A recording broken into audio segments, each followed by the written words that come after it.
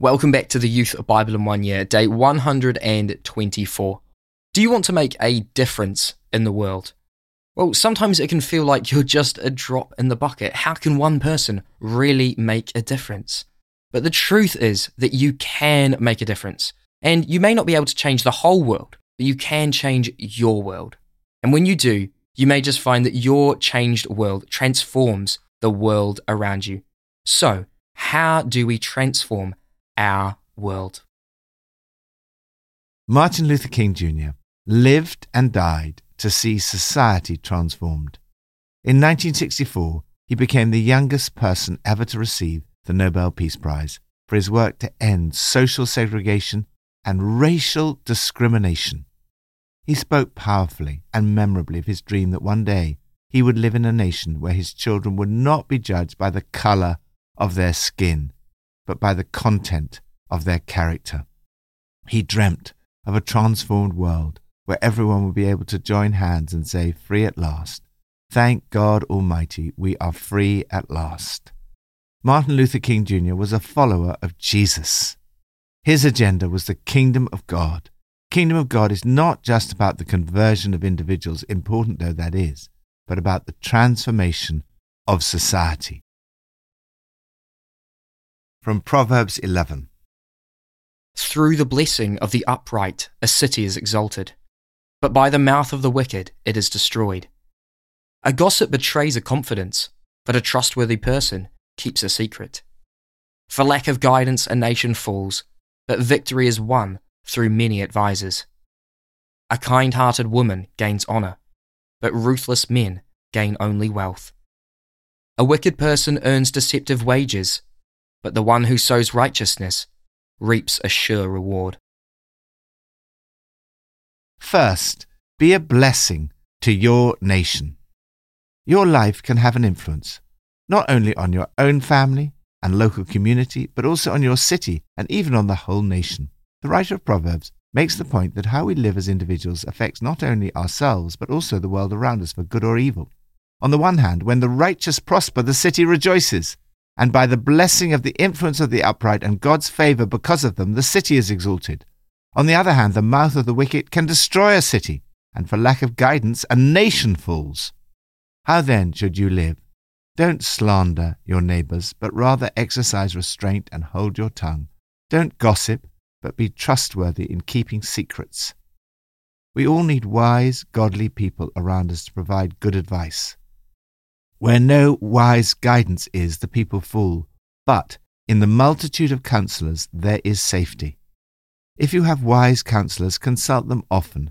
If you don't have them, ask God to provide you with such advisers. Be kind-hearted and sow righteousness. If you live like this, the whole world around you will be affected. Lord, help me to be a good influence in my city and in my nation, so that I may see the whole world around me transformed. New Testament, from John chapter 4. When a Samaritan woman came to draw water, Jesus said to her, "Will you give me a drink?" His disciples had gone into the town to buy food. The Samaritan woman said to him, "You are a Jew, and I am a Samaritan woman. How can you ask me for a drink?" For Jews do not associate with Samaritans.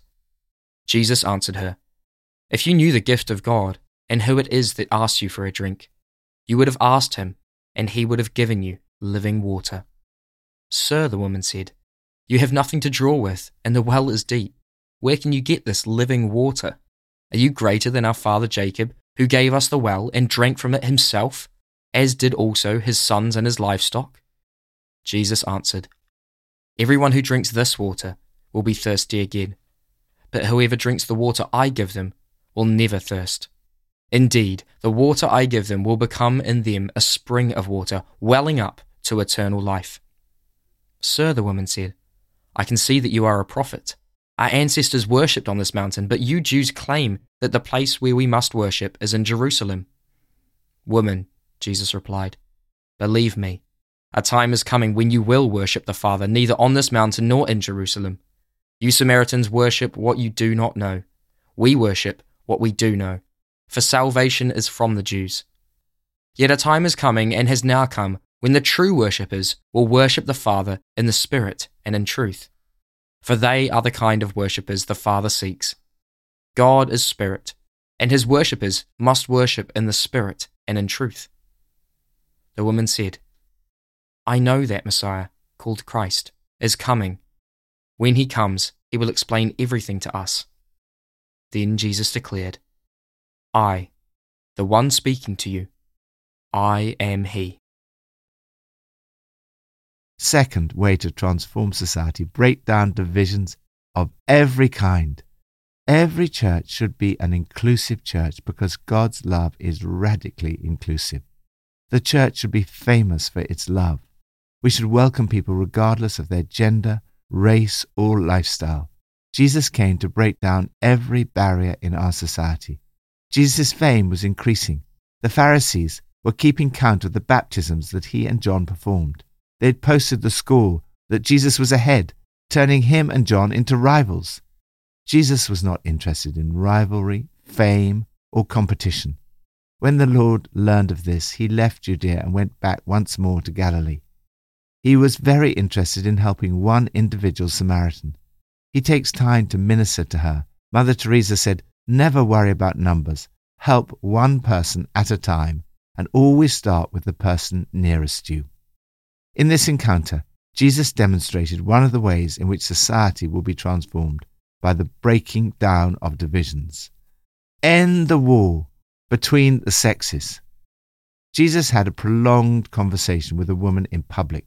This flew in the face of the conventions of the time. The strict rabbis forbade a rabbi even to greet a woman in public, let alone have a long conversation. When the disciples returned, they were surprised to find him talking with a woman. As John Stott wrote, without any fuss or publicity, Jesus terminated the curse of the fall, reinvested woman with her partially lost nobility, and reclaimed for his new kingdom community the original creation blessing of sexual equality.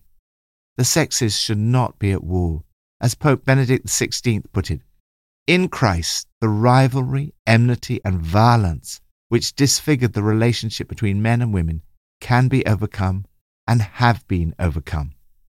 End racism, discrimination, and apartheid.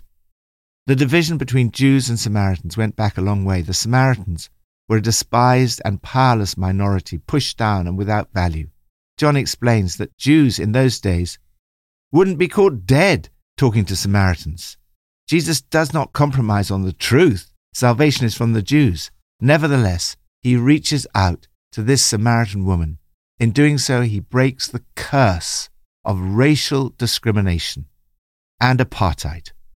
The transformation of society requires the breaking down the walls of division of race and ethnicity. End class war and social division. God loves you regardless of your previous life or present lifestyle. Thank God he loves imperfect people. In asking her for water, Jesus is showing us how to approach people who are broken and wounded, not patronizingly as someone superior, but humbly like a beggar. This woman would have been a social outcast with a history of broken relationships, rejected and mocked by her own people. She comes to draw water all alone at midday. Not only did Jesus speak to a woman who was a Samaritan, he spoke with a sinner. This woman had led an immoral life. You've had 5 husbands, and the man you now have is not your husband. She's been divorced several times and is now living with a man to whom she's not married. Jesus does not compromise on the truth, but neither does he judge, condemn, or reject the Samaritan woman because of her lifestyle or social position. The religious did not mix with sinners. By his interaction with this sexually promiscuous woman, Jesus breaks down yet another barrier. His love reaches to all sections of society across the barriers of class, lifestyle, and social position. Ultimately, it's only the Holy Spirit who can bring about the transformation of society. It's the Holy Spirit who brings unity, breaking down the divisions of gender, race, and social position. Those indwelt by the Holy Spirit should be at the forefront of the fight for gender, racial, and social equality. Jesus' conversation with this woman was all about the Holy Spirit. She doesn't need a lecture. She needs living water. He says to her, "All who drink this water will be thirsty again, but those who drink the water I give them will never thirst. Indeed, the water I give them will become in them a spring of water, welling up to eternal life." Jesus came to quench our thirst for acceptance, relationship, and meaning. The life we receive is the life we give. We become a source of life for others. The transformation of society starts with the Holy Spirit transforming our lives. It starts with drinking the water of life, which Jesus gives to everyone who believes in him. When the Holy Spirit comes to live within you, he becomes a permanent spring of overflowing water throughout your life and into eternity. You're transformed by the Holy Spirit and by your personal relationship with God. The word used for worship here means go down on our knees, to draw close in an intimate relationship of love. We must worship in spirit and in truth. Lord, today I come to you and drink your living water. May this water flow out of my heart and transform all my relationships. Old Testament from Judges 1 and 2. The angel of the Lord went up from Gilgal to Bochim and said, "I brought you up out of Egypt and led you into the land that I swore to give to your ancestors. I said, I will never break my covenant with you, and you shall not make a covenant with the people of this land, but you shall break down their altars. Yet you have disobeyed me. Why have you done this? And I have also said, I will not drive them out before you. They will become traps for you, and their gods will become snares to you." The third way to transform your world. Cry out to God for good leadership. We live in a disordered and chaotic world, in some ways not very different to the world described in the book of Judges. Entering the book of Judges is quite a shock. We find a mix of violence, rape, massacre, brutality, deceit, and mayhem. We see how the people failed to get a grip on idolatry and sin when they settled in the promised land. Despite God's warnings, they compromised with the religious and ethical practice of the people around them, who then became thorns in their sides and a snare to them. God calls you to be utterly ruthless about the bad stuff. He doesn't want us to compromise. He doesn't want you simply to cut down the areas of your life that you know are wrong, but to cut them out completely and ruthlessly.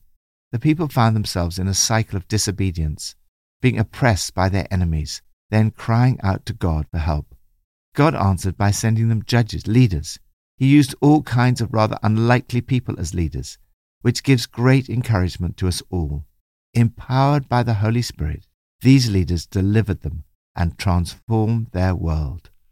Lord, please raise up good leaders in our city and in our culture who will transform our world and bring honor to the name of Jesus. Pippa adds. In John 4, we see that of all the people Jesus could have spent time with, he chose the lowest of the low, the Samaritan woman. In Jesus' upside-down kingdom, he gives dignity to those who have none. Let's pray. Lord Jesus, thank you that you've transformed my life by your Spirit. Help me to transform the world around me, even if it's just my friends and family. Help them to catch the vision of what you want for this world through me. Fill me with your Spirit to overflowing so other people can see your light. I pray these things in Jesus' name. Amen.